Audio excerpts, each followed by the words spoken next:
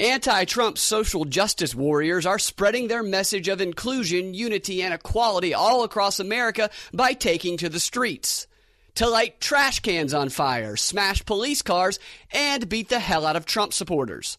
Why?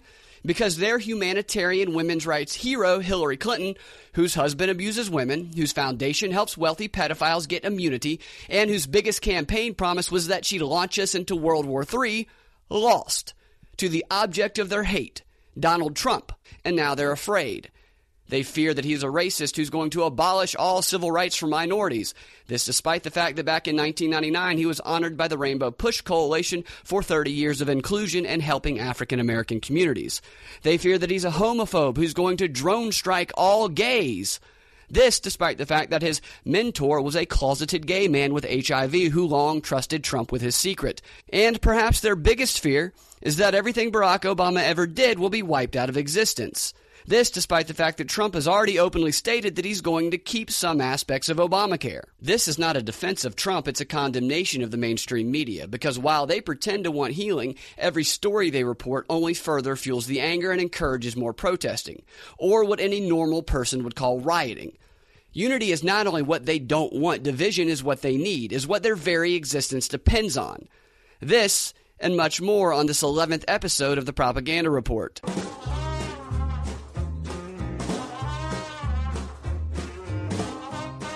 This is the Propaganda Report. I'm Brad Binkley here with Monica Perez. Monica, how you doing today?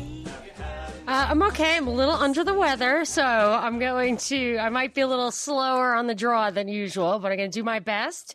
And maybe I have post-election stress disorder. Yes, that's I heard that back in 2004 when George Bush and John Kerry, right? Yeah. There's clinics because people were so broken up about George Bush that clinics sprung up, and that became a business for a therapist. I went to exercise. I went to a Pilates class Wednesday morning right after the election, and the whole place was shuttered. It was completely closed down. And I honestly thought that they were so bereft that they're actually grieving and had to close the place down. I did later realize they just changed the schedule, but I think there is a real phenomenon of, it went from, I think they went in like the reverse order of the stages of grief. They went from feeling despondent, whatever, to anger. Oh, I think that's what we're seeing now is the anger phase, which seems to be out of order. Absolutely. That a couple of my friends who they do theater and their rehearsals were canceled just because people couldn't deal with it, and there were people who were mourning, and at a show they had, there were people meeting up at the bar and writing letters to Hillary. My gosh. It was crazy. I was absolutely gobsmacked. I'm not going to pretend like I wasn't like, what the heck is going on here? Because I just did not see past what I was told, which was she was going to be the next president. I could not see past it. But for me, the shock and confusion and cognitive dissonance was trying to figure out what pieces of like how the world works, like what I don't see about the puzzle pieces. Not like, oh my gosh, he's going to cut down all the trees and put all the immigrants in FEMA camps. Like, that's not what I was thinking. It's just like, wow, what is going on here? Because Hillary really did not. She seemed to be absolutely blown away by this. I do not think she was in on any behind the scenes shenanigans that might have been going on. Right. But so I was shocked too, but not in the kind of like the way, I mean, these people are reminding me just of like after Obama was elected, and he did change the world. I mean, Trump might change the world in a way nobody really expects or maybe even wants, but people's shock at Obama's election, I think, is similar to this. Oh, it's absolutely. People are in shock. And I don't care.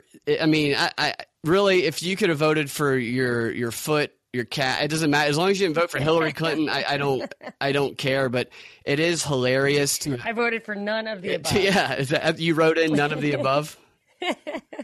I just didn't see anything that, no, you couldn't. There was a list of approved write-in candidates in Georgia. There were 17 approved candidates. And I vetted every single one of them, and there was not one that stood with my conscience.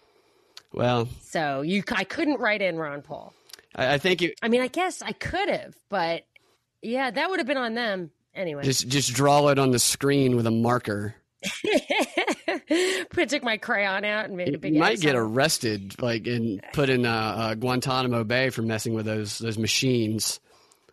Yeah, the what I call rubbing the Buddha's belly, like going in there making a wish, exactly. throwing a penny into the well. But this, I think that this was driven by a very sophisticated, like probably even the reporters didn't realize what they were doing, media program of just constantly telling you that he was the underdog, constantly telling you that he was the outsider, which they could have completely outed him for not being an outsider by saying just some of the stuff you touched on in the last minute. There's so much. I actually just posted some links to websites that were ahead of it, saw it coming, and had all the dirt on the CIA connections of Roy Cohn and all that stuff, which I had read, but I just was like, no. Yeah. Hillary came out to. So I gotta get. Oh, I was gonna say, I gotta tweak my truth dog. Yeah, well, it's tough with so much propaganda coming from all different angles. It can be overwhelming sometimes. Well, that's the genius of the propaganda and the disinfo and everything. It is really, truly. I went to Harvard. I went to Stanford. Not that means anything. I actually think you get brainwashed and dumber, at that level.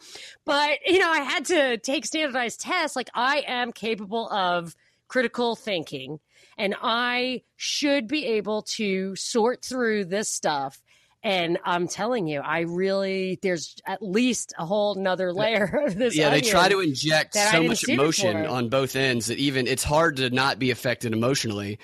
They try super hard to make you take a side, to make you take one of two sides. They try to narrow it down, and they make you hate. And that's the goal of propaganda. Yeah, but everything is a dialectic, and I noticed it. So I noticed it with the alt-right thing, and there's always some, it's always the dialectic or the sides taken are always based on some truth, like some real, like a reaction against PC, whatever. So it's so, if you look at the internet, you think like half of the sites are alternative against the official narrative, and some of them are obvious disinfo, but always when you drill down, they're always playing into some dialectic, and that's where you have to watch out, because that's how they control your I could see myself like just being immersed in an official narrative that made sense to me. And I think those things are just spoon fed to you. I think that it's more complex. You're just not going to find it on like 50% of the alternative media. Oh, exactly. Yeah. So Clinton today, she told her top donors that it was Comey's fault, that he's why she lost. I can't. I think I'm a little shell shocked. I can't pull that one apart. That Comey thing seemed like a ridiculous farce. Like he was playing just as ham-handed and obvious a role as the rest of the actors in this reality show. The only thing that I think is really, really blew my mind is that I saw the Trump-Clinton, what was clearly a connection. They were connected for a long time. And I thought Trump obviously is the shill for Hillary, because she would never do it and lose on purpose. Like, she just doesn't have the energy for that. She's just, so then I realized when it was her, because I think you think this Trump was the plan B. I actually think he was probably the plan A, and that she just didn't know it. And that's why it was so plausible. So the Comey thing, I don't know how it plays into it, but anything she says about why she lost, I doubt. I mean, my guess is she knows now what happened, and it's right. Not well, I have a theory on why she said that, and this kind of plays in with a little bit of what. If she's saying anything, I mean, my guess is she's going to be on Quaaludes for the next 2 years. It has been for 10 years, probably. Oh, maybe, but I just can't see her getting out of bed after that. Yeah. Like Rocky at the end of Rocky 1. So I can't. I think. Yeah. I have a bunch of stories that the media has talked. They've been talking about unity, and this country has to heal. We have to. It's such bull. They don't want. They rely on division. If the country were healed, nobody would watch. Well, they're saying. I was watching Don Lemon talk about the country healing, and in the background, all the pictures of the protesters, and like the Cal exit people. And so the cognitive dissonance in itself is a powerful, like, emotional weapon. So he's sitting there saying, even though this is really, really awful, we want you to be unified and heal. And then there's the Cal exit people in the background who, by the way, could just resort to the 10th Amendment and exercise states' rights. They do not have to secede. They can if they want to. Yeah, they're going to succeed and then establish a big government is what they're going to do. Yes, right. So I see what you're saying about the CNN thing. It's so weird because I watch them like, well, they're saying they want unity, but they're playing these protests nonstop in the background. Whereas when I went to Fox, they weren't doing it like that. It is a different approach, but I got from about 4 different networks. I have headlines of stories that all play into this idea of keep these protests going and keep this division going. And I just want to go through some of these headlines. One of them, the Comey one with about Hillary Clinton saying that it was him. See, I think that plays right into this whole these they're not protests. Let's be honest. They're riots. They're smashing cop cars. They're beating. Are they? Yes. Are they really? I've been sick, so I'm really super sick, and I can't. In LA were arrested. I mean, and they get mad when you call it a riot. That's because you're beating up people and beating up cops and lighting. They're storming out into the highway. Is it Soros funded? Is it? There's definitely some organization going on here. Well, can I interject? I just want to say this chaos thing. We did maybe the first or second one of the first few propaganda reports on the strategy of tension, and one of the reason I was absolutely convinced that Hillary was the heir apparent, the chosen one, the single reason was I felt like she was the only person who could, or she would be of the two, the one who could silence the anti-war left. So when she invaded the final stage or whatever of the conquest of the Middle East with troops on the ground and everything, that if you didn't have a Democrat, you would have riots in the street, like with Bush. But then I was thinking, oh my gosh, we did the strategy of tension. It's really morphed into or evolved into or escalated into a strategy of chaos. They are actively pursuing funding protest and chaos, from the Bundy Ranch thing to Black Lives Matter to the deplorables to everything. You and I talked about how after the election there was going to be conflict. They were setting us up for it. They wanted civil unrest. And now I realize that they like it. So if you have anti-war protesters in the mix, who cares? They would probably even be discredited by all the other rioters they're surrounded by, because they're getting all these protests out. They could have protests for the whole riots for the whole 4 years, and that would really give Trump carte blanche to do anything, because you're not really paying attention to the details. Right. People will be protesting for so many different causes that the protesters will become indistinguishable from each other.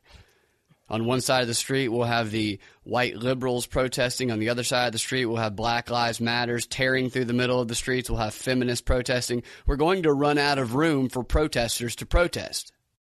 But you know what makes me crazy, though, is that this would be just like this last year or two. It was a perfect opportunity for the libertarians and whatever that was hijacked. This is a great opportunity to show, to just communicate with these people, with people on the left.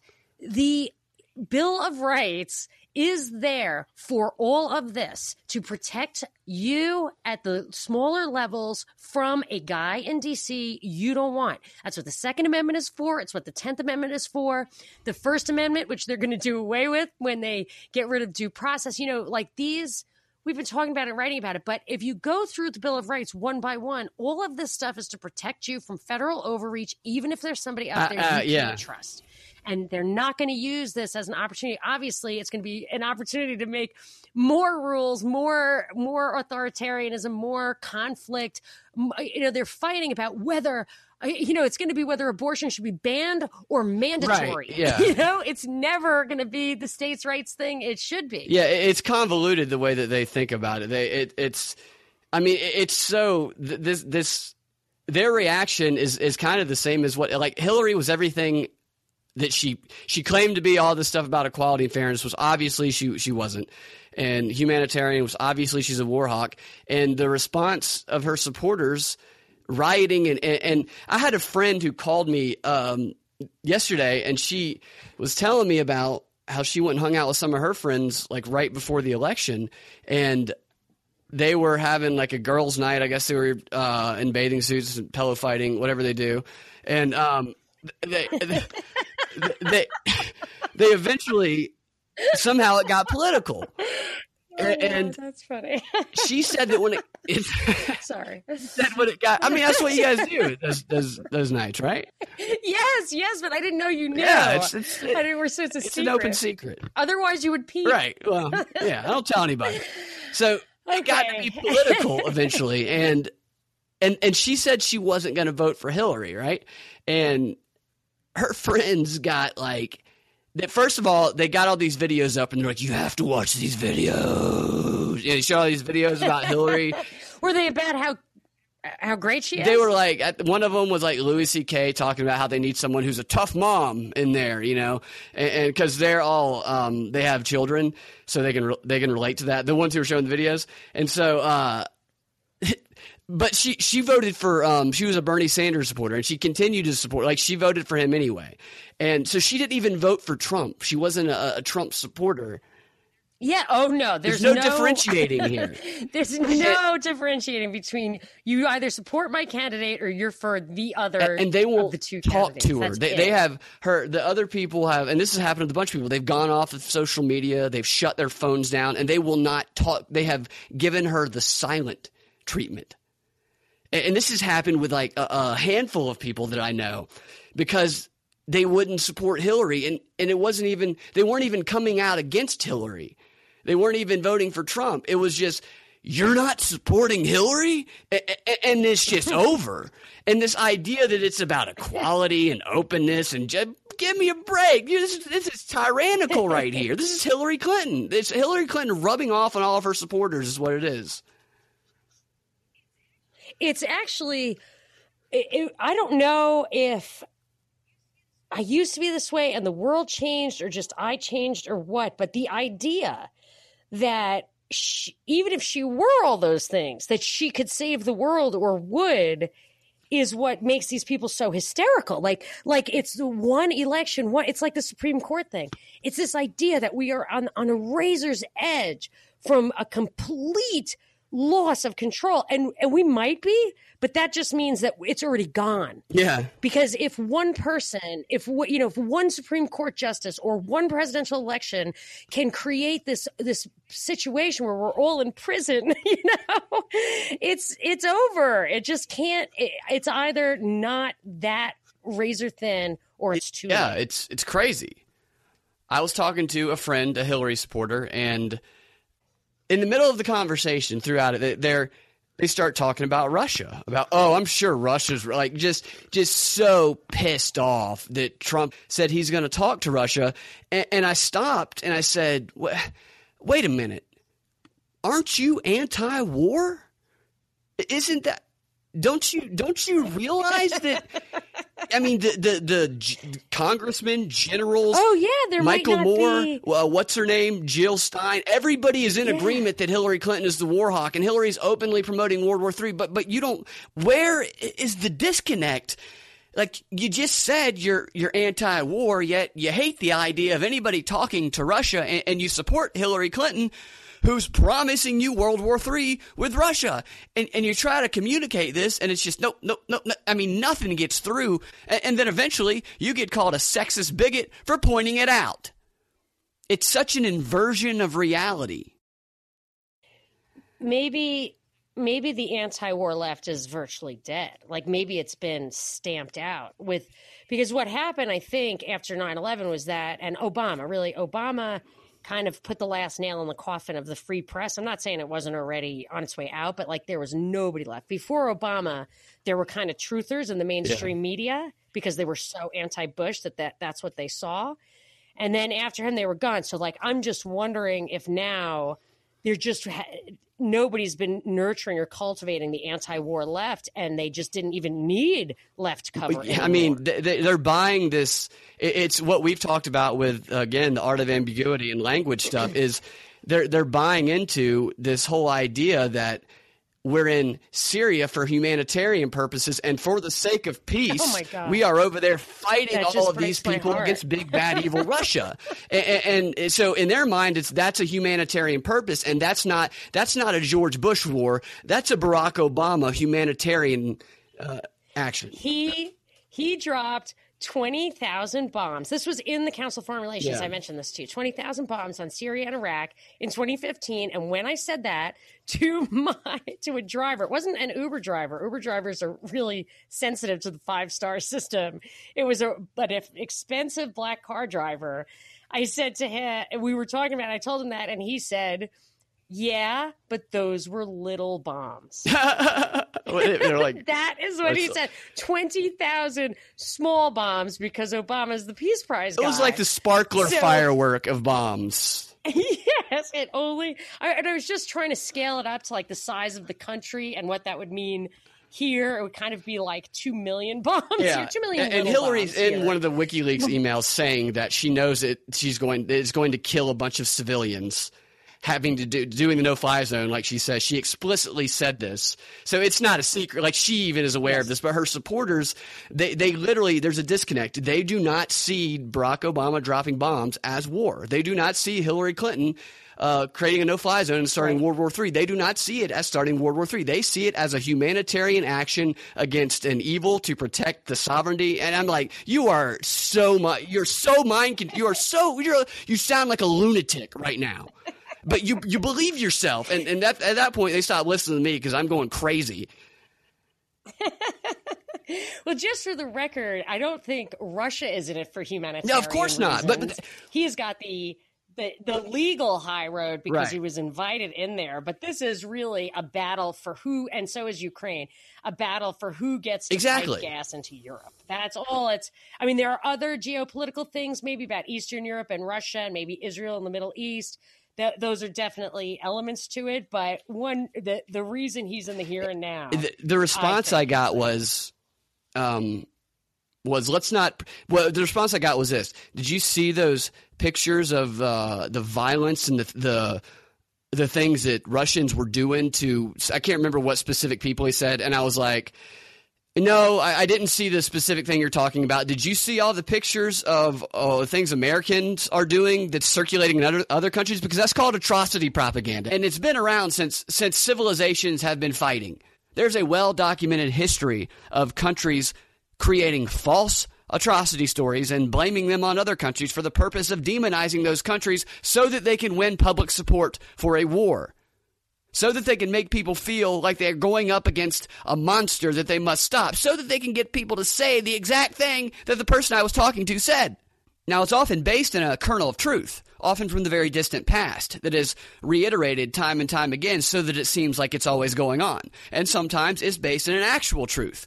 But the fact is, regardless, atrocity propaganda is always being carried out, regardless of whether or not it's currently true or not. There are countries that are portraying us as the ones who are evil demons carrying out atrocities, even if they are far from the truth. Yeah. That's how propaganda works. And I'm not pretending that Russia's a good guy. What I'm saying is this idea that we're in there doing these wonderful, wholesome things all the time is an idea that's propagated in every single country. The Russians aren't sitting around in their country going, we are such bad people. We are killing all these people. We're so happy about it. Everybody thinks that they're the good guy.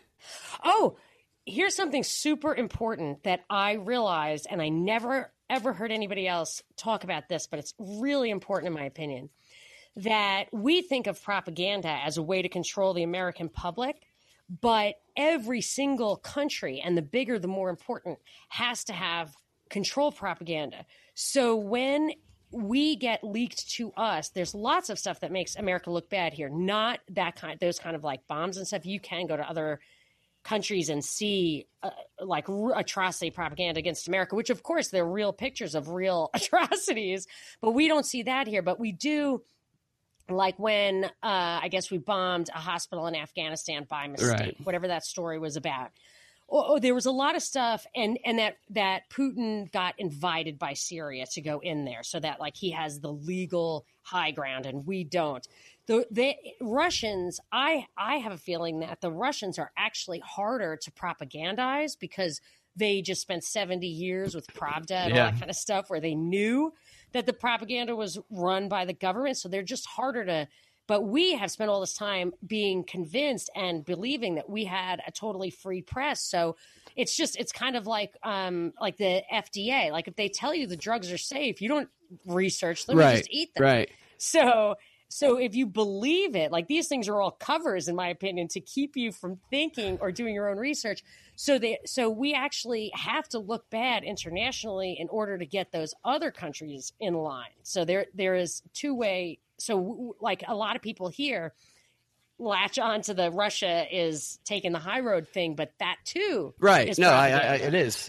And maybe a dialectic. It may be a dialectic, that thesis, antithesis, synthesis, where if you can't trust a unipolar world of American dominance and you can't trust a bipolar world of the USSR and the USA, maybe we really do need world. Yeah. Oh, exactly. Yeah. Maybe that's what this is all and about. It's just this idea of the human brain, and this is something that is used against us, is we can't hold all that information, like you said. We can't research everything, so we think in symbols. Like we can be manipulated with symbols and language and simplifications, and we want to believe there's an undeniable good and that there's an undeniable evil that we're fighting against. But these wars are all just huge gray areas, and it's a deep, complex. Like the simple answer is what the government gives us. That's not ever the true. Yeah. Those are the war aims used. Oh, go ahead. But I have to say, this is the time where this point needs to be made, that you can't know that stuff, and it's why our founders made it clear, whether they believed it or not. But the founding principle was we have the luxury of these two oceans. We do not need to get involved in foreign wars. And actually, the American experiment of self-governance could not work if we were required to do what empires do, which is restructure the world. And what we really need to do is always think about our own basic principles. What are the principles of a just war, if there ever is a just war? I mean, basically, if they're not actually killing you for no reason at all, just to invade your space and take your property, you really have no business trying to figure out their stuff, being the policeman or whatever. It's not moral. And the same thing with, like, if Trump, Obama, whoever's running this country, it doesn't matter if it's a psyop, if somebody's behind it, who's on top of the pyramid. If you always use your touchstone of thou shalt not kill, thou shalt not steal, the Bill of Rights, whatever your objective principles are, you don't have to always figure out what's at the bottom of the rabbit hole.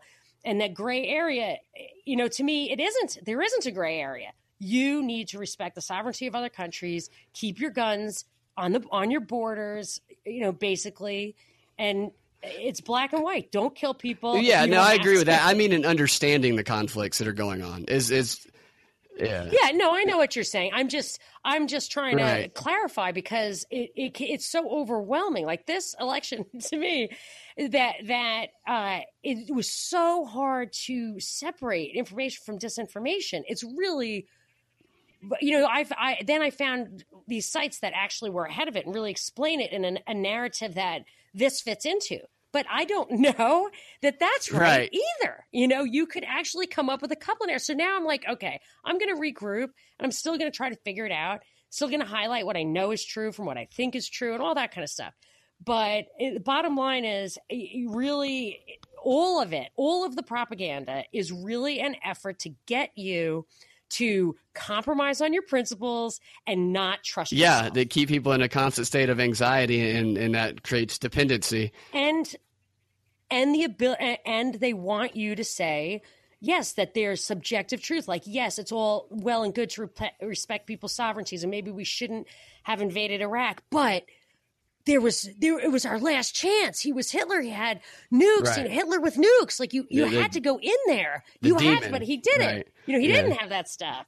So I'm just saying you can't compromise your principles. It destabilizes the world, and I think this is a good time to realize that they really have control of this. They totally do. And to that point, and then let's go through some of these stories. I think it's a good time to show the propaganda in these headlines and articles. But to that point, one of the things that it talks about in all the propaganda literature is the ideal propagandee is somebody who has been through the education system and is often gotten a little bit of higher education, because you have to be able to understand the language and the aspect of what they're presenting you a little bit in order to be propagandized by it. But the ideal propagandee believes himself to be immune to it, believes propaganda to be something silly that they could never have the wool pulled over their eyes. Now other countries, yeah, they'll say. Are you trying to tell me something? No, of course not. No, not you. No, I am really trying hard to not fall into that trap. And I have noticed that the word uneducated was a synonym for deplorable. It's like a slur. It's a way to marginalize people who are not brainwashed. Right. You know, the smartest people I know, my family is full of truck drivers and mechanics and stuff. They did not do higher education, but they taught me everything I knew about critical thinking. Right. Yeah. And my brother and a lot of my friends are the same way. Just rednecks who say the most profound things at times that blow your mind. At least your family's not rednecks, but where I come from. All right. I did not. You cut out there for a second, but I would not be insulted by. My father was literally a redneck. Like, his neck was red. He had the shortest hair of anyone. He had been a sailor, motorcycle rider. Like, he was just a Harley rider. He was just. That's what he was. He did. Yeah. No tattoos. Do you have any tattoos? No. No, absolutely not. But my brother, who was in the service, had a tattoo. Can I tell you the tattoo? Maybe I'll save the funny tattoo. Okay. Maybe we can close out the show on the funny tattoo story.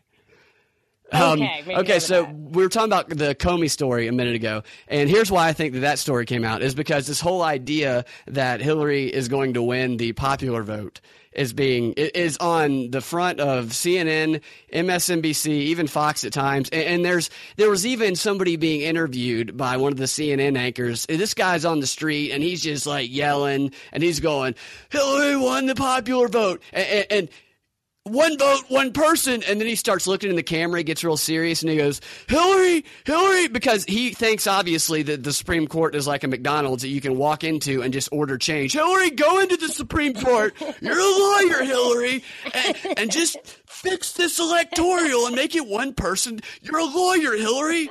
I mean, for like a minute he was doing that. I'm like, I don't think it works that way, dude. But this idea that that the electoral's messed up, I think that's fueled by this Comey thing, because they're going to say that the Comey release was illegal. They've already said that. They said he pulled an illegal action. So they're going to say Hillary lost because of what somebody in the FBI did. It was illegal. Can I explain why it's a canard, like a false argument to say that the popular Yes, please do. Matters? So it's electoral. It's electoral college. And here's how it works. I don't think I've ever lived in a purple state. I lived in New York, Texas, California, Georgia, where the outcome was pretty clear. Maybe not this time totally, but in a lot of places people knew or thought they knew, even if they were wrong. They thought they knew the outcome. And what happens is that millions and millions of people stay home. So like 25% or 34, whatever it is, like 60 million people roughly voted for Hillary and Trump. So that's like 120 million voters. And there are more like 220 million or more eligible voters. Half the people stay home. Are they all complacent and lazy and whatever? No. A lot of them just know that their vote isn't going to swing it. Like in Texas, you know it's going to be Republican. In New York, you know it's going to be Democrat. In California, you know it's going to be Democrat. If the popular vote were known ahead of time to be the deciding factor, then you would probably have twice as many votes, which could easily swing the election either way. It's the fact that it's a done deal that people know that are reliant on the electoral process that invalidates Exactly. the popular vote as a reflection of and of that's the not people's what they're will. promoting in the media, and that they're promoting in the media that we need to challenge the electoral system, and they're fueling the Well, riots. they did it again with Gore. They did Yeah. it with Gore and Bush. Gore won the popular vote, and Bush didn't. And I remember that after that, the next one, 2004, Texas had I don't know. He got millions more of the popular vote. Bush did. Maybe not in Texas, but everywhere. He got millions more because people didn't want to hear that argument again, and they got up and voted, even if they lived in a state where it would not matter. Yeah, and exactly. And the people on the street say need this though, so the media, like if they explain that on CNN, and if they also explained the absentee ballot thing where they don't count the absentee ballots unless it's within a certain margin. Is that true?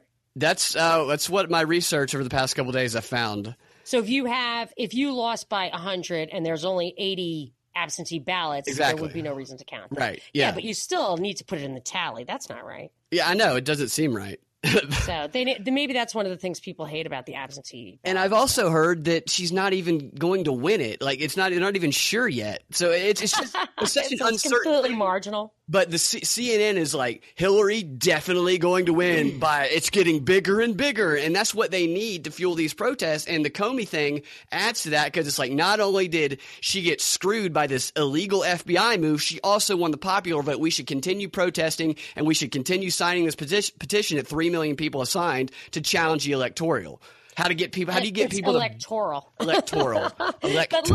Sorry. But look, what's the end game here? What is, in your opinion? Because I don't think that the left was prepared. I don't think that Don Lemon and Wolf Blitzer and Jake Tapper and those guys were ready. I do not think they knew this was coming. I don't know.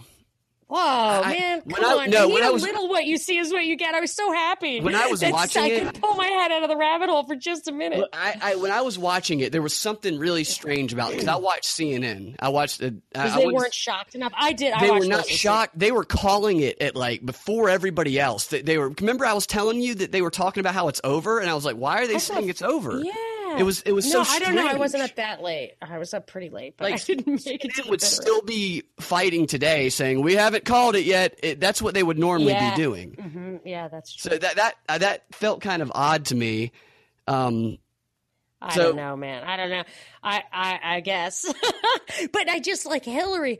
I guess I really have to watch it because if I have like an idea in my mind that I just cannot reconcile with reality, maybe that keeps me from seeing it. But like with Hillary, on the last day, she was like, "This is a historic responsibility.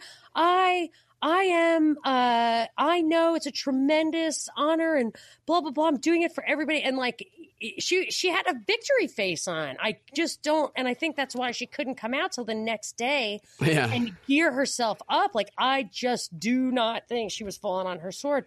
For somebody else, I mean, it's possible, of course, but I just. And for anybody wondering, her victory face, also a monstrosity. But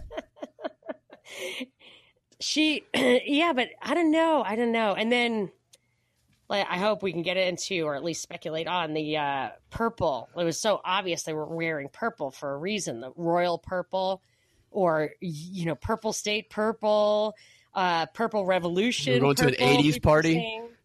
Was that a big 80s? Was that an 80s color? Prince. Maybe it's LGBT purple rain purple. Right. Oh, there.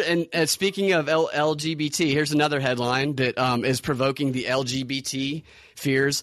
LGBT community fears backlash after Trump victory. Let's see. Oh, like they're going to be oppressed. I have to say, he might have the first openly gay person in his cabinet. Peter Thiel is on his team. And what's Peter Thiel's? Peter Thiel was the founder of PayPal, but this guy is deep state all the way. He was also the founder of Palantir, which is an In-Q-Tel company, and In-Q-Tel is the CIA's venture capital fund. It's like openly the CIA's venture capital fund, and Palantir means something like the seeing stone. I don't know if it's from The Hobbit or what, but it's like this: the all-seeing eye is Palantir, which Thiel founded. But he also contributed to Ron Paul, and he's supposed to be the big libertarian. He's the one who brought Gawker down, and he's on the steering committee of the Bilderberg Group. Isn't he also the one that was funding research about where they did research on adult mice being infused with the blood of young mice and it giving them rejuvenating powers? He does do stuff on aging, and he does on the singularity, which I think the singularity isn't when like technology and humanity merge. That's super sick stuff. Yeah. Oh, I didn't even snap to that. I saw that, but I didn't fully digest. Let me read you this quote from this, LBT. This is one of the quotes. Now, the whole idea is this gives this group of people to because one of my friends was very much along the same lines of this. They were worried about Mike Pence especially, but really? This fueled their anger, and this is fueling the riots. Donald Trump sits atop the most hateful Republican platform in history, one that sorely endangers the most fundamental American values of fairness and equality for all. America stands tallest when it stands firmly in its founding principle that all are created equal. With the election behind him, President Trump must now rise above the divisive politics and side with the vast majority of Americans who demand equality for their LGBT friends, family, and neighbors. And so, like, this is fueling the fear. And these are the top stories. Like, this is NBC News. Yeah, well, don't forget, I actually think you're going to get a big turn. You know, you're not going to get what they are expecting. The right and the left both expect him to be bigoted that way, and I don't think you're going to get that. I don't either. You have to remember that the Republicans and the Democrats flip. They are there to suppress their own side. So if you're going to have an actual advancement in, you know, unity on the LGBT issue, it's going to take a Republican to do that, and I don't think he's. I completely agree, and that's like. To the point of maybe he doesn't want his lawyer coming out. He doesn't want them finding out about his because his lawyer was a pretty corrupt guy. Yeah, but if one of the news networks truly wanted to not fuel the fear, they'd say, "Hey, wait a minute, everybody, let's chill out. His mentor was a closeted gay man who had HIV, and he protected his secret." Yeah, and if they really wanted to ease people's minds a little bit, that would make people go, "Oh, really?" I want to tell you two things about that. When Roy Cohn, right before he died of AIDS, was put on trial and disbarred, but during the disbarment trial, Trump was a character witness for him, and this was like in the 80s. Just last year or the year before, I think I might have told you this, the physical warehouse that had the paper, the files of that blew up in an arson fire, and they were destroyed.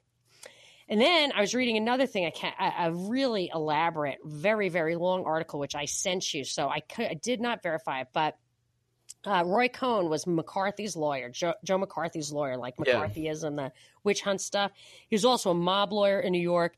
And one of the things it says about him is that he was a deep state CIA guy who, because he was gay, was like a procurer for underage, just like your Epstein guy. He was the like gay Epstein.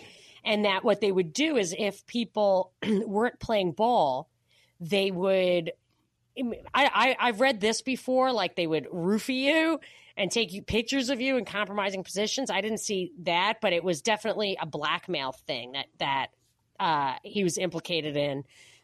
You know, I don't know if you're ever going to find a smoking gun on that, but I just think the Roy Cohn stuff and the deep state stuff, I don't think that Trump's number one goal is to suppress the LGBT. I don't either. And another article here on Fox, fighting to the end, Dems push for electoral college vote change. So they're pushing for the change. Oh, really? I said, yes, we highlighted it. This is another darn thing that just makes me crazy is that we talked about democracy itself being in the crosshairs. And I read the quote of Kissinger saying the Chilean presidency is too important to be left up to democracy. You know? Exactly. And that's what the deep state guys were saying, like the foreign policy guys Republicans who were supporting Hillary said, this is too important to leave it up to the people. What would happen if Trump were elected? I mean, this is let's hope democracy doesn't fail us that bad. Right. And this is how this is. So you're essentially, you have 3 million people who have signed a petition already, who are essentially demanding a change of our form of government. So this is how you get the public to beg for a change. Well, one article I read, which really blew my mind, and this I do indeed have to digest fully, was that the march towards world government that's marked by globalism. Globalism is the tactic strategy that was used for a long time, and that it's getting a backlash, which is understandable. Like eventually a method, a tactic, a strategy gets old, gets transparent, doesn't work if it's that way. And that actually the Brexit thing, which I smelled a rat on too, and other nationalist movements, even in many of the European countries, they have these right movements coming up. I just smelled a rat with all of it. And the theory I was reading in that Philosophy of Metrics blog I sent you a link for was that they're going to change tax and make a nationalist movement and a regional movement that will, for us, suck back in the dollar from kind of the rest of the world. And then we won't be kind of the world leader because we'll have, it'll be good for us in the short term.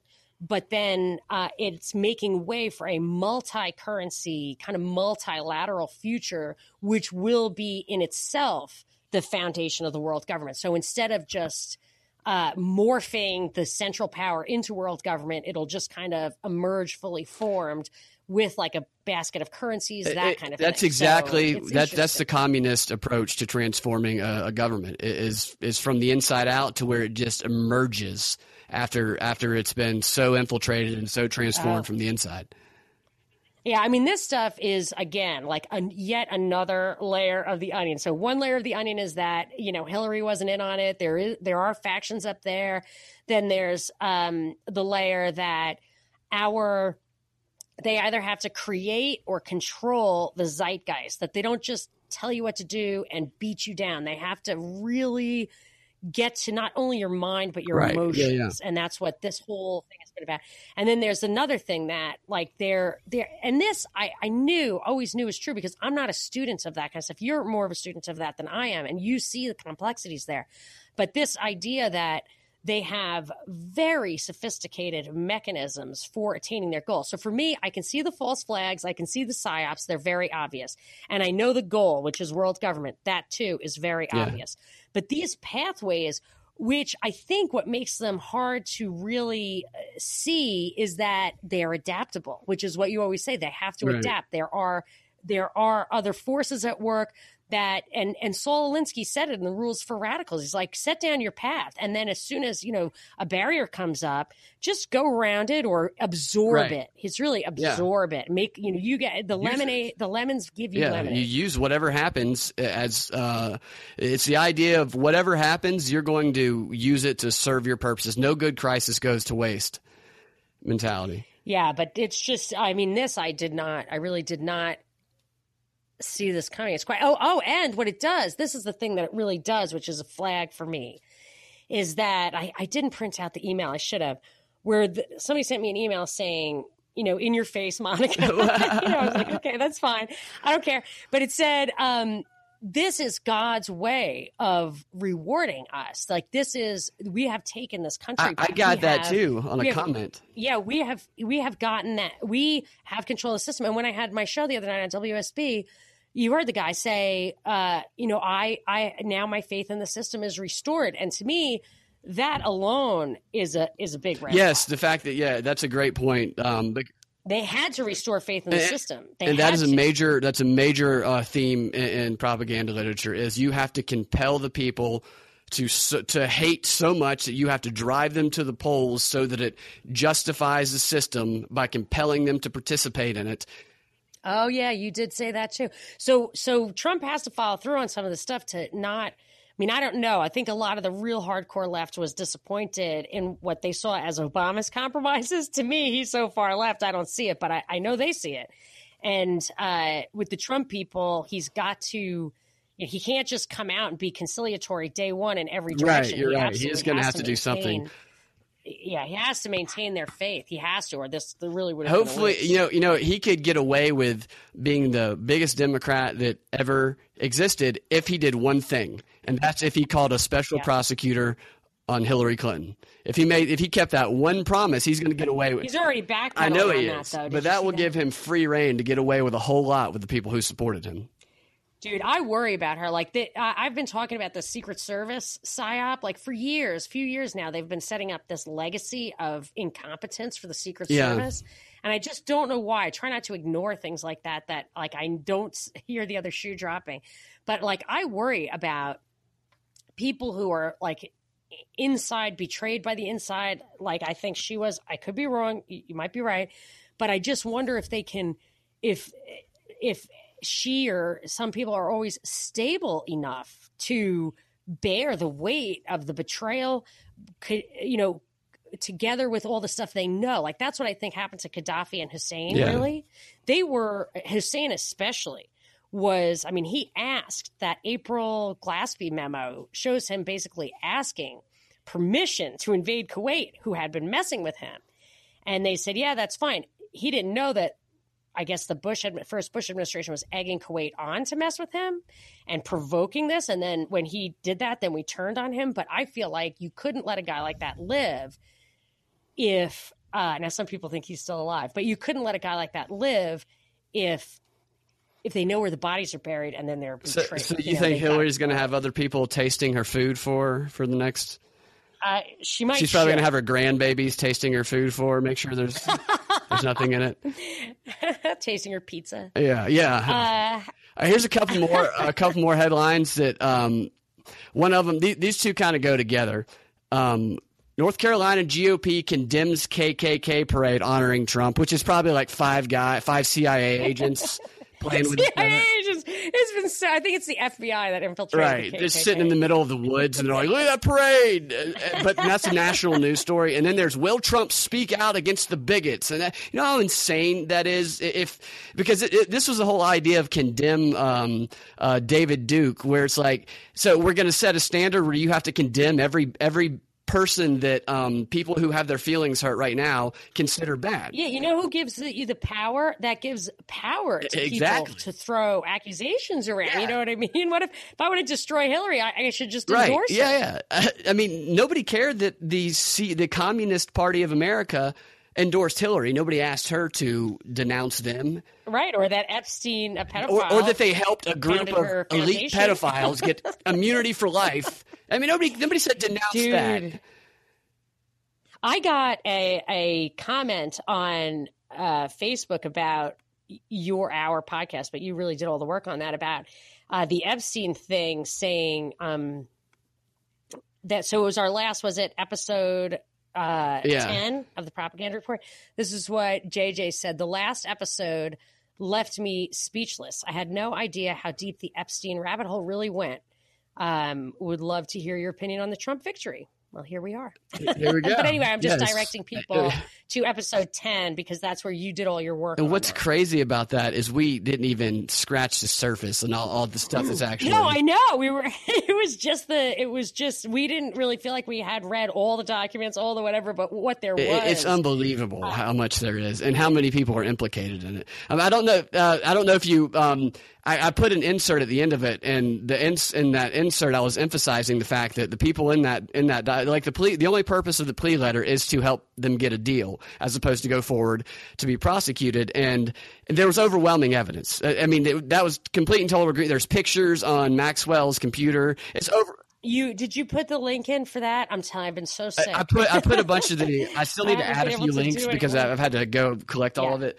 But my point was, like, the Rockefeller Foundation, Council on Foreign Relations, Clinton, all of those people were in this letter that was getting somebody who was facing potentially life in prison, and a group of people potentially facing life in prison, getting them nothing, essentially. Everybody got nothing, essentially, except for Epstein. Right. So because of them, and then you look at the people who are on the flight logs, and it's people from the Rockefeller Foundation, people from the Council on Foreign Relations, all those people from those organizations who listed. And then one of my friends said, "Well, that's just him listing that." And I said, "Let me ask you this. if there was this amount of evidence that somebody committed these crimes that would put them potentially in prison for life, and someone came to you and said, "Hey, man, would you mind giving us your endorsement and using your name would you not on this letter?" Yeah. Or would they do it without asking or without permission? No, of course not. I would like to say, just for the record, that I don't think Epstein got away with this or got this special treatment at the hands of Ken Starr because he's a rich and powerful guy with powerful friends. I think it's deeper than that. I think I think he may even have become a rich and powerful guy for deeper reasons, and that his operation, kind of like the Roy Cohn speculation or report I read or whatever it was, about how these sex rings are basically ways to control people, to blackmail people, and to in his case was to get information from people. So I think it was really a deep state operation, possibly, and that's why they had to do a full court press. Somebody, and it also shows that there are layers. So like they would never have probably even had any kind of prosecution on this, except for somebody didn't shut up, or some cop really wanted to do a good job, or you know what I mean? Like I'm sure this was not something that they ever wanted to get to even this level. No, I mean, it would have taken down the whole system if this thing's, because so many people were implicated. There should have been a trial with the witnesses. Yeah. But I mean, what he would have done if he would have revealed anything, then all these people who were in that who were in that letter, there's going to be evidence released on them. So it's going to be implicating people at the highest levels of government. This is why the U.S. attorney had a reason to give a deal to someone who they absolutely had an overwhelming amount of evidence against. That's true. And I wonder if that guy's house was wired for sound and possibly. You know what I mean? Like he probably had dirt on all those people. Oh, no, yeah. That's exactly why he was able to do it. He collected evidence on the girls before he even picked them. He had Maxwell collect evidence on all the girls and the people that were there, and he had the girls give him details about all the people. So there's no doubt. I have to add two things. One, I just want to point out that Donald Sterling, who was the Clippers guy with those leaked audio tapes, remember? Yeah, I remember him. I think those audio tapes were his own. I think his house was wired for sound. So that's why I think that his wife's the one who leaked them, so she could force a sale of the business. I have no idea, but it just made me realize, like, at that level, maybe these guys are so paranoid, or for whatever reason, they'll wire anybody who comes into their house for sound. I don't know. Would not surprise me, not one bit, if that was the case. And then the other thing I want to say is I did get a comment from that I don't know if he doesn't like me to use his name. I just don't know.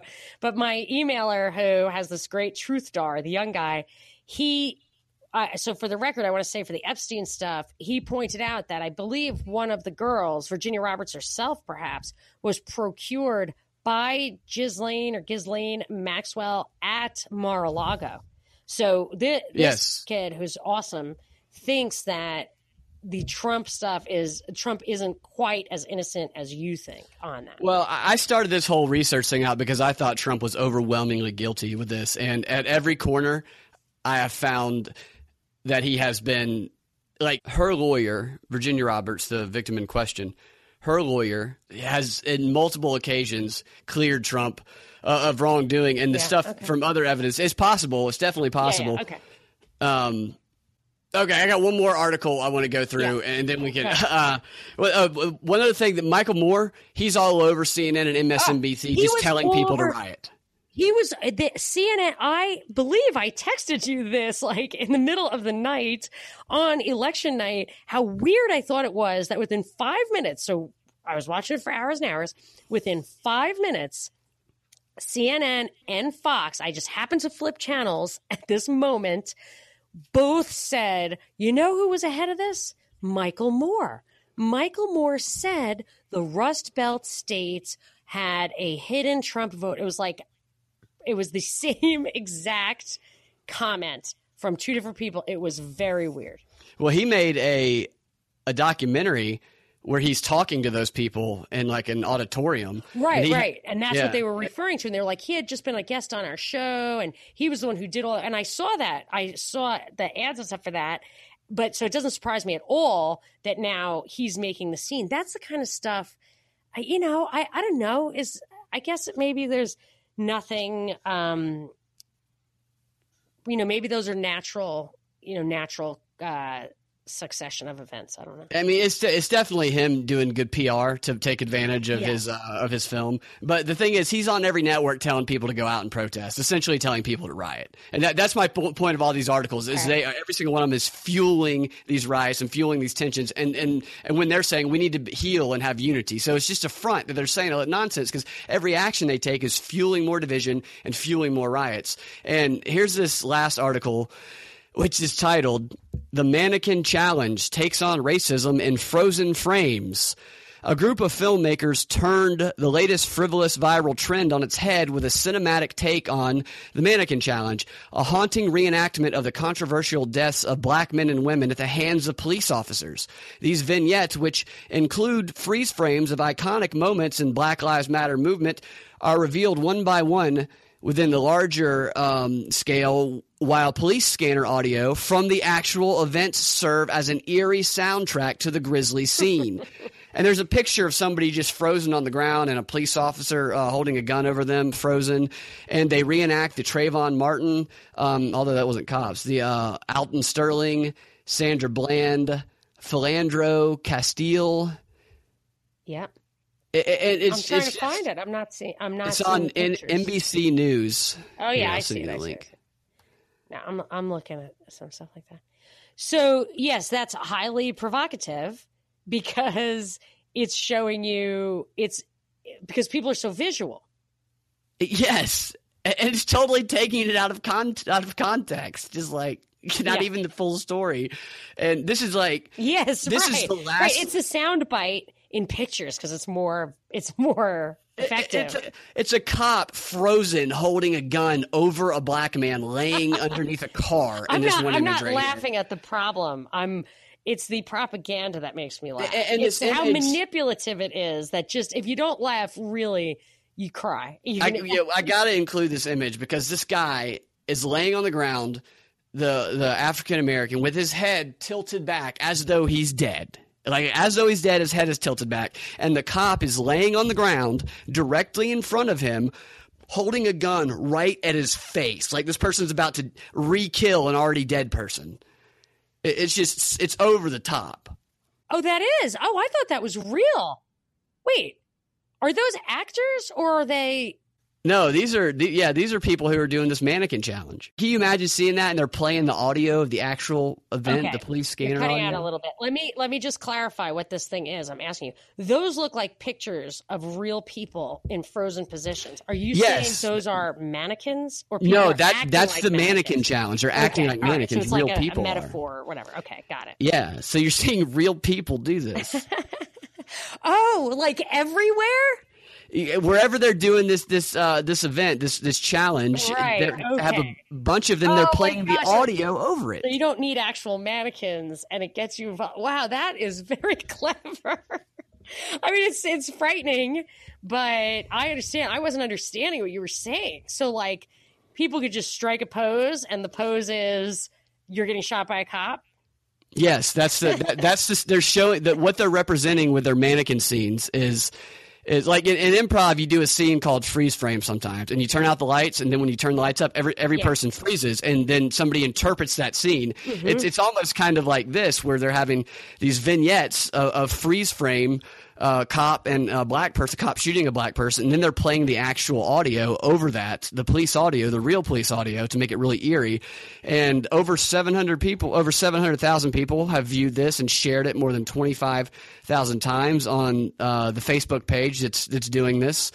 And so that's 700,000 people who are getting one side of a story who it's only creating more tension, more division. This does nothing to create unity in anybody. Can you imagine being like in one of these things where it was kind of vague and unclear, where the cop maybe was acting? There are always two sides to these stories, or they don't get here. And you see somebody representing you in a freeze frame with sticking your gun in the face of somebody who looks like they're dead on the ground. I mean, that's crazy. Yeah, and what if the tables turn and you do it that way, where black on white crime or black on black crime, or people would lose their minds. I mean, it would really be. Could you imagine presenting an image like that just evokes this whatever guilt? I mean, a lot. I actually have observed with almost every one of these, and I've talked about it, and the pattern continues, where they just do not give them airtime if there aren't two sides to the story. If it's not, it's the art of ambiguity. Yeah, ever since you said that, I noticed that the ones that are clear cut, they do not ignore. There is a picture of it's white on white, but it's a Paradise, California police officer. A guy, he chases a drunk driver. The guy rolls over. His girlfriend flies out of the car to her death, and the guy tries to crawl out of the car, and the cop shoots him dead. And or he died a little bit like a week later. And I don't know if the cop shot him so he wouldn't tell that it was his fault that the girlfriend died. I really don't know what the story was, but it was so clear cut. The cop got off, I think, or maybe after the guy died, he had a problem. But it was so clear cut, the whole world would rise up, black and white, against this cop. And it was absolutely ignored. Did you even ever hear of it? No, I never heard of that. Yeah, and I've had it on my website like 4 times. Because right. I mean, I've talked about it before, and you weren't even aware of it. It creates because that doesn't create any of the conflict. They have to have the tension. They have to have the conflict. And that's the reason for the vagueness of it. And what about in Atlanta? The 2 guys on the same street within 1 month in Henry County, who one guy was killed on a 911 call. His family called because he was freaking out. And the other guy was just a wrong address. There was a 911 call. They showed up. The guy heard a bunch of ruckus outside in the middle of the night. He came to the door with his gun, and they mowed him over. He's dead. This was recent, right? That was in June, May to June. That was the month time span. And right. I actually wrote to the reporters, like Atlanta Report. I tried to actually use some inside information to try to figure out, just like media stuff in Atlanta, try to figure out who to ask to follow up on those cases. And they're already like, it's buried. It's buried. Well, the WSB guy, like the boss said, yeah, go ahead. That would be super awesome. But I'm not an investigative reporter. So I was just trying to get other people to do it. I know they're busy, but I'm just saying it just wasn't interesting. It wasn't on the agenda. They have other things to do. I know how it is to be busy. Right. So if it was something that was, making headlines all across the country, they'd be all over it. But right. you got to pick your battles, and these battles are picked based on how they play into these official narratives. Exactly. And to show that another perfect example that goes along the lines of this is there are problems with the cops in the black community. It's not to say that there's not problems. It's to say and there always have been, and it's not getting press now because of iPhone cameras. That is not what's going on. It's getting press now because 2 or 3 years ago, people saw these SWAT teams killing people in the middle of the night for pot busts because now they have all this military equipment that came in from Iraq and Afghanistan, and it really started to be a problem, militarization of the police. So they immediately started saying, don't worry if you're not black. Like, that is the message. Right. That they're trying to tell you. It gets the white people to not see the problem. That's why it's so subversive. Exactly. Well, it does. It gets them not to see the problem, and the way that they're protesting, they're doing these protests. It draws a line in the sand, and it further divides people, and it holds up the worst case scenario stereotypes. By always making it ambiguous, even if these things are made up, the story they make up is ambiguous. That gets people to say, "Well, what were you doing?" Reaching into your glove box while this guy had a gun to your head. Why would you not say, so then they always seem like, what do I think? I'm a white lady. I put my hands on the steering wheel. Yes, officer. I absolutely never exert my free will when a cop is standing next to me with a gun. I am so smart. I might as well be a dog on my back. I'm just I'm sorry. I have to own who I am, and that is who I am. So if you get a bunch of people like me looking at a situation where someone's just like reaching into his pocket. You're like, no, don't do that. You know, you watch the videos. You're like, no, what's behind that door? Like, no. So. And those questions become racist. And that yes. Well, it's meant to make you, it's meant to divide people up that way. But exactly. It's meant to make people say, oh, that cop was definitely right. Or people say another black guy gunned down for no reason. Like, it's just, that's what it is. And it completely takes the focus away from the reality, which is there is a problem with this, with the militarization of the police, with no-knock raids, with SWAT teams in every town. I mean, they could, and this idea of increasing federalization and stuff, that this is a big problem. Right, and this plays into the protesting of Trump because he is presented as the bigot.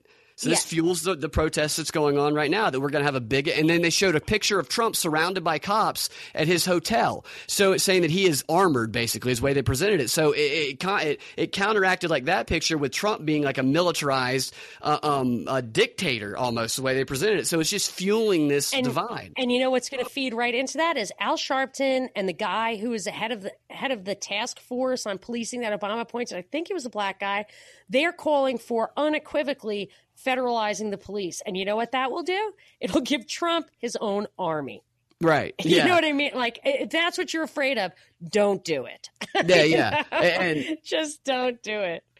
One more point on that is that, I mean, and this is clear evidence, not that we need any more evidence of the media fuels things instead of healing things.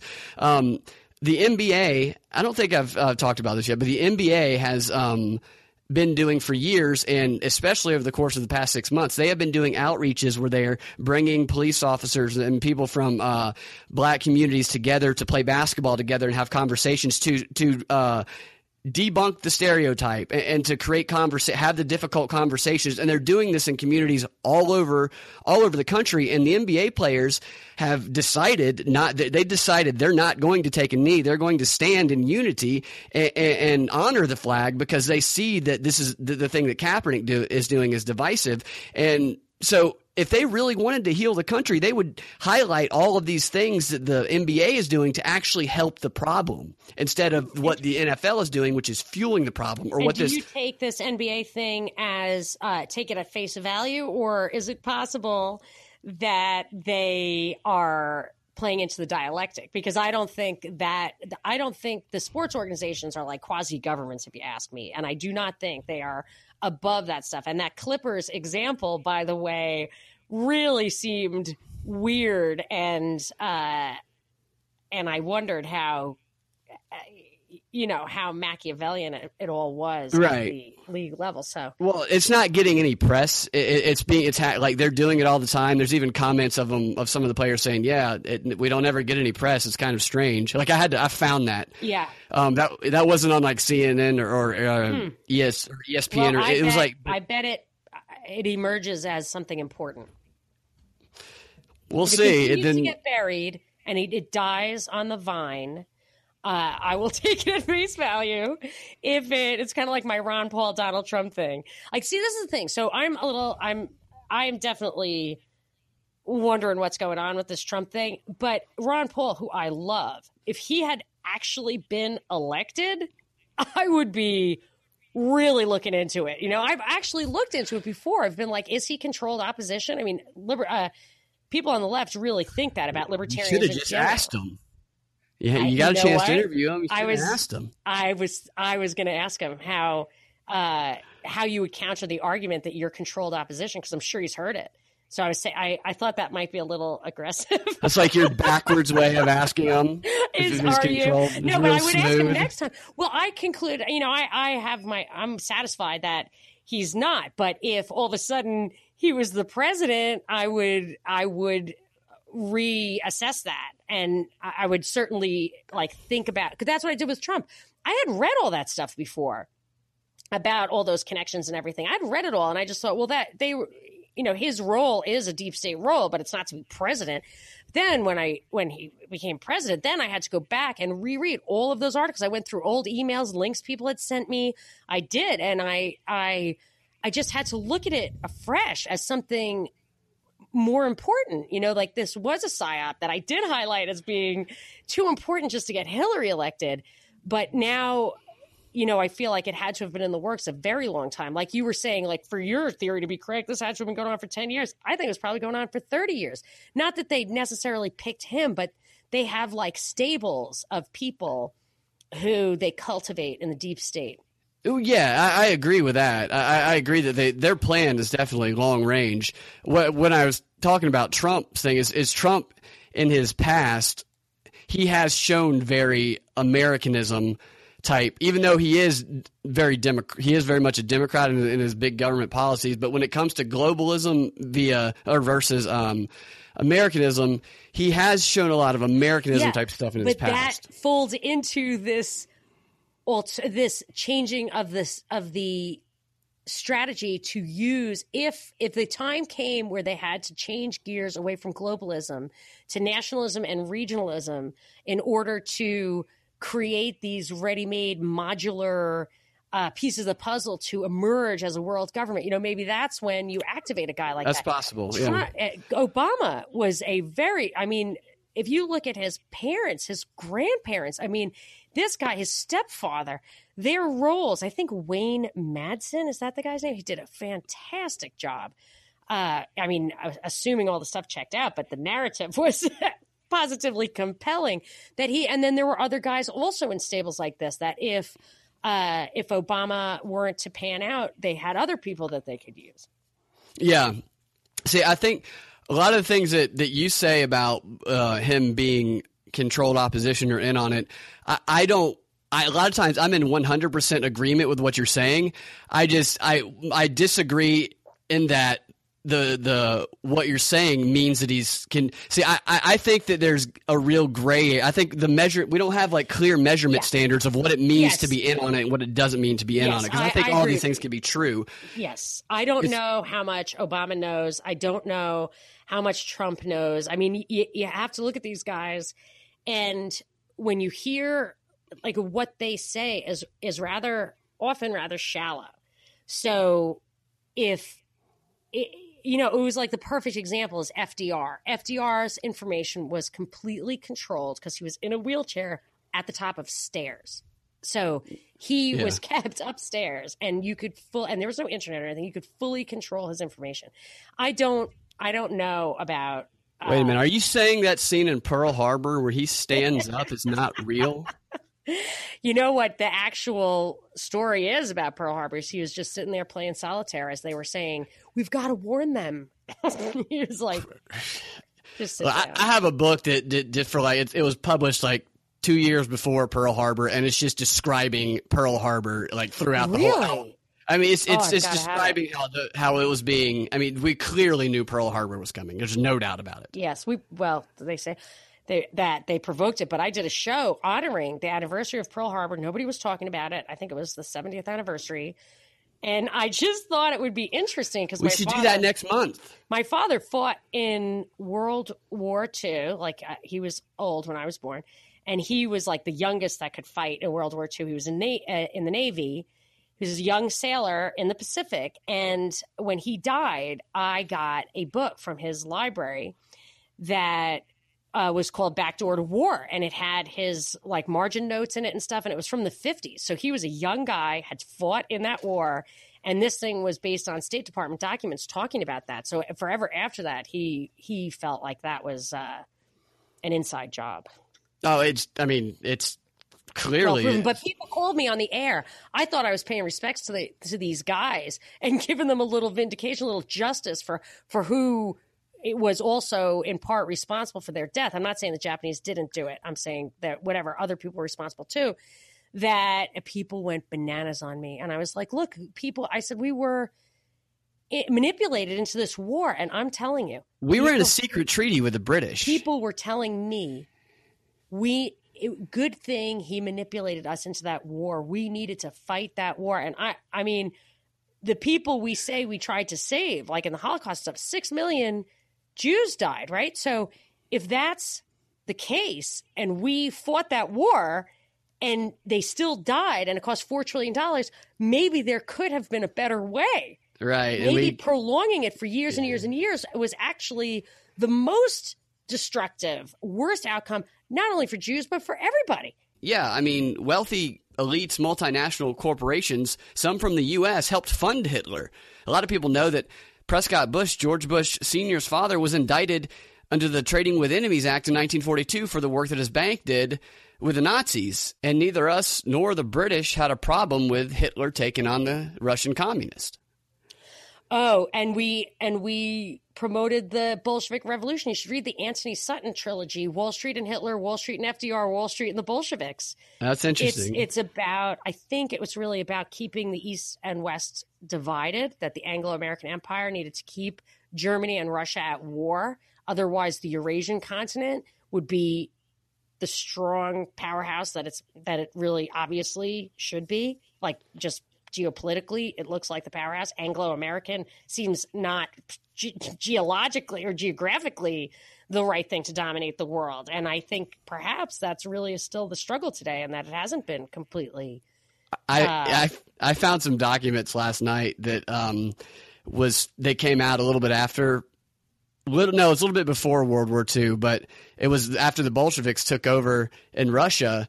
They released all the archives of the treaties that Russia had been making with Britain and France and everybody else, and they totally just destroyed the war aims, like the war aims of making the world safe for democracy. It totally destroyed all of that and made it clear that because they had already divided up the spoils before the war had even started among the Allies. Really?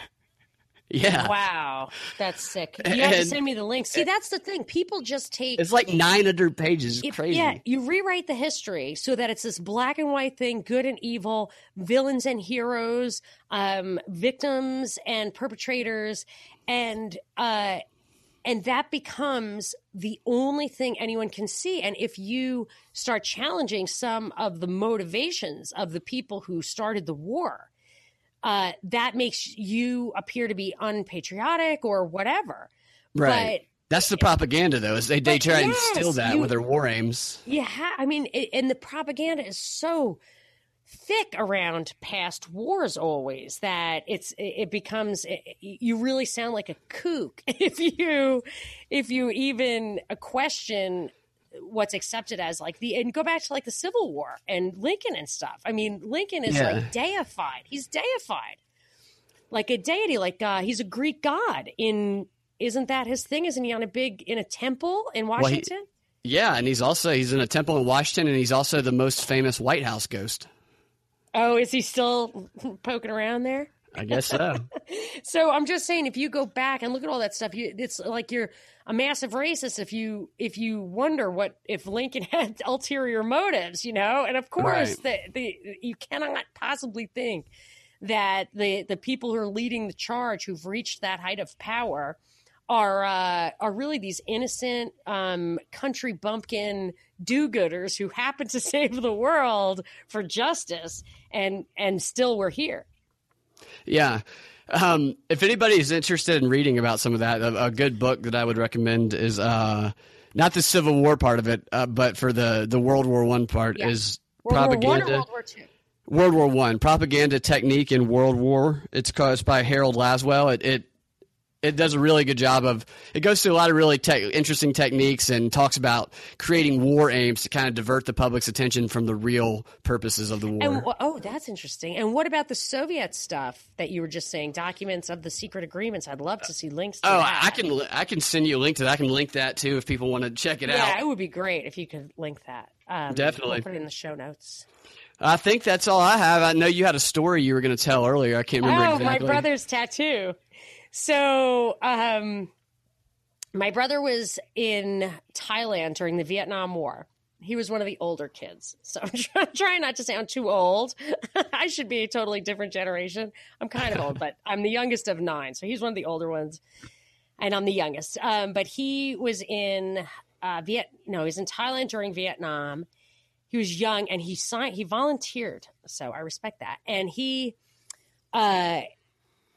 was he was, I guess, got drunk in his initiation or whatever. And he went to get a tattoo. So he got a tattoo. It's like the American eagle with a banner in its talons. And in the banner, you write your girl's name. So, and he was young and he had this super hot girlfriend with like platinum blonde hair that she used to iron with an iron on an ironing board. Wow. And that's what they did back then. She wore a choker, like a velvet. That can't be choker. Good for your hair. Well, yeah, I mean, but I guess it was worth it. So she, and her parents always wanted to have a boy. So they ended up naming her Dennis instead of Denise. They named her Dennis because they thought it was going to be a boy. They had the name picked out and they just went for it. She had a super hot girlfriend named Dennis. So he's like drunk. He's at the tattoo parlor. The guy does the whole bald eagle and he does the banner. He says, "Okay, what's your girlfriend's name?" And he says, "Dennis." And the guy says to him, "I'm not putting Dennis in your tattoo.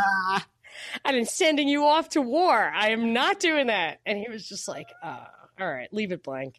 And That's it's okay hilarious. because he got a Dear John letter from Dennis while he was in the service. So she did not wait for him. He did not come home to her. And to this day, which obviously is a long time later, he has the tattoo and it's... Wait, a Dear John letter? That's like a breakup letter? Yeah, "Dear John, I'm not waiting for you. Oh.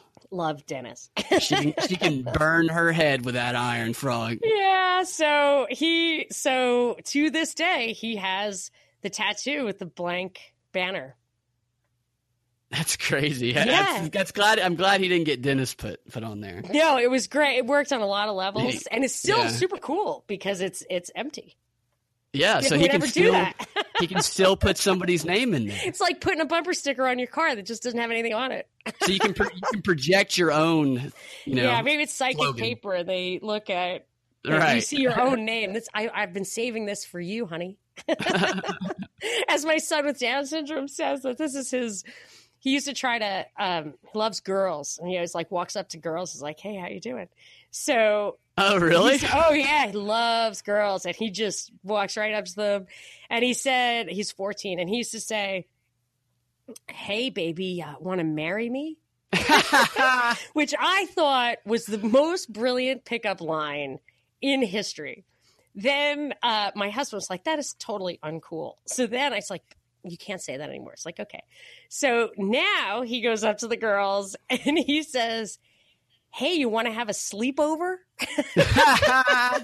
Which is also fantastic.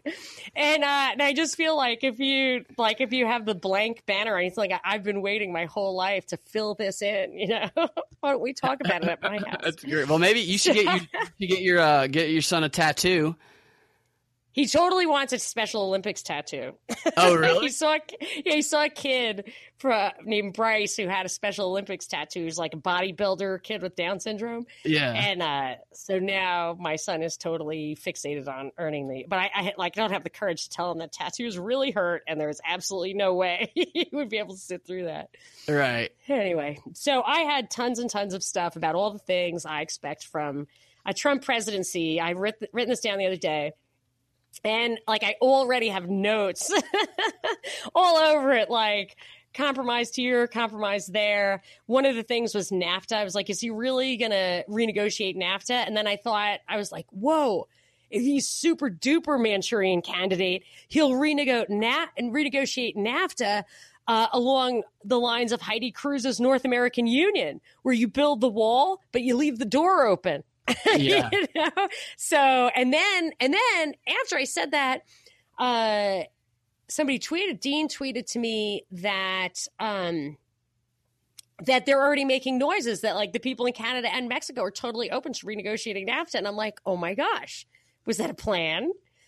I don't know. And then there's another meme going around that also Dean from my Twitter account, at Monica Perez Show.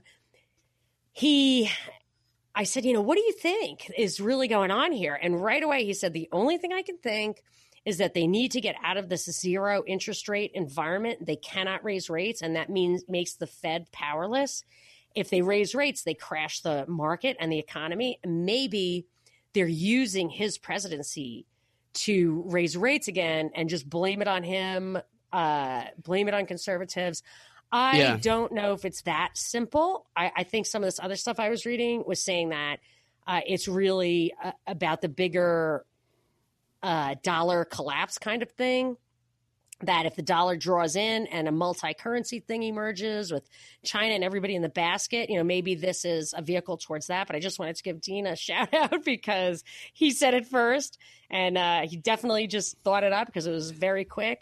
I had a friend along similar lines who thinks that towards the end that the Democrats lost it on purpose. He thinks that they were behind the email leaks or the James Comey thing, and that they lost it on purpose for Hillary so that Trump could get in office and they have a Republican Congress, and then blame everything on them in 2020 and gets the person in there they want in there. Michelle Obama. Get Michelle Obama in there. Yeah. Oh, my goodness gracious. Maybe she is the chosen one. There is one what to watch out for I'd like to throw in there if you think we have a minute. Yeah. Okay. Right before the election, maybe the day before, I wrote an article that drew a connection between something Obama had said, something Melania Trump had said, and a speech Vernon Jordan, who was a big Bill Clinton advisor, had made. And you can read the article at my website, monicaperezshow.com. It's called, it's about censorship. It's just a recent post. I'll link to it in the notes here. But I had not thought about Melania being important in the story, just that she was laying out this idea that children and teens need to be protected from meanness in social media. Mm-hmm. And that dovetailed with what Vernon Jordan was saying. It's like, we need a way to screen for accuracy, to prioritize, and especially to require people to speak to each other, to require a certain level of discourse in social media, which I had flagged to mean both how people treat each other and the content. So you can't have hate speech said nicely, and you can't have good things said meanly. Like, it was just a complete crackdown on internet communication, which I definitely see is coming. And I wonder if this is going to be Melania's cause celeb. Like, the first lady always has to have a cause. It's so often focused on the children. If hers is going to be how to institute the protections against kids so you don't have to worry about the internet anymore. I just wonder if that's just something to watch out for. Yeah, that plays in with they're pushing virtual reality. You're seeing a lot of stories. I saw another one today about people. Well, there was the ones about people getting sexually assaulted in virtual reality, which is ridiculous. But then there's other ones about people experiencing something, like somebody who's older experiencing something they were never able to experience through virtual reality. So they're conditioning us to accept that as part of our reality, and then they're going to regulate it and they're going to control it. It's seriously going to be thought police within the realm of that. There's predictive programming in that. There's a movie that was getting us ready for that. I think it was with Bruce Willis, where you keep your body at home and your android goes out. Surrogate. Yeah, Surrogate. Exactly. Uh-oh. We're at the point in the show where we have to stop because we could just go on and on. There's just 1,000 things, so we'll have to do it again. That's it, right? You have anything else? No, I'm good. All right. I guess that concludes episode 11 of the Propaganda Report. See you later. See you later.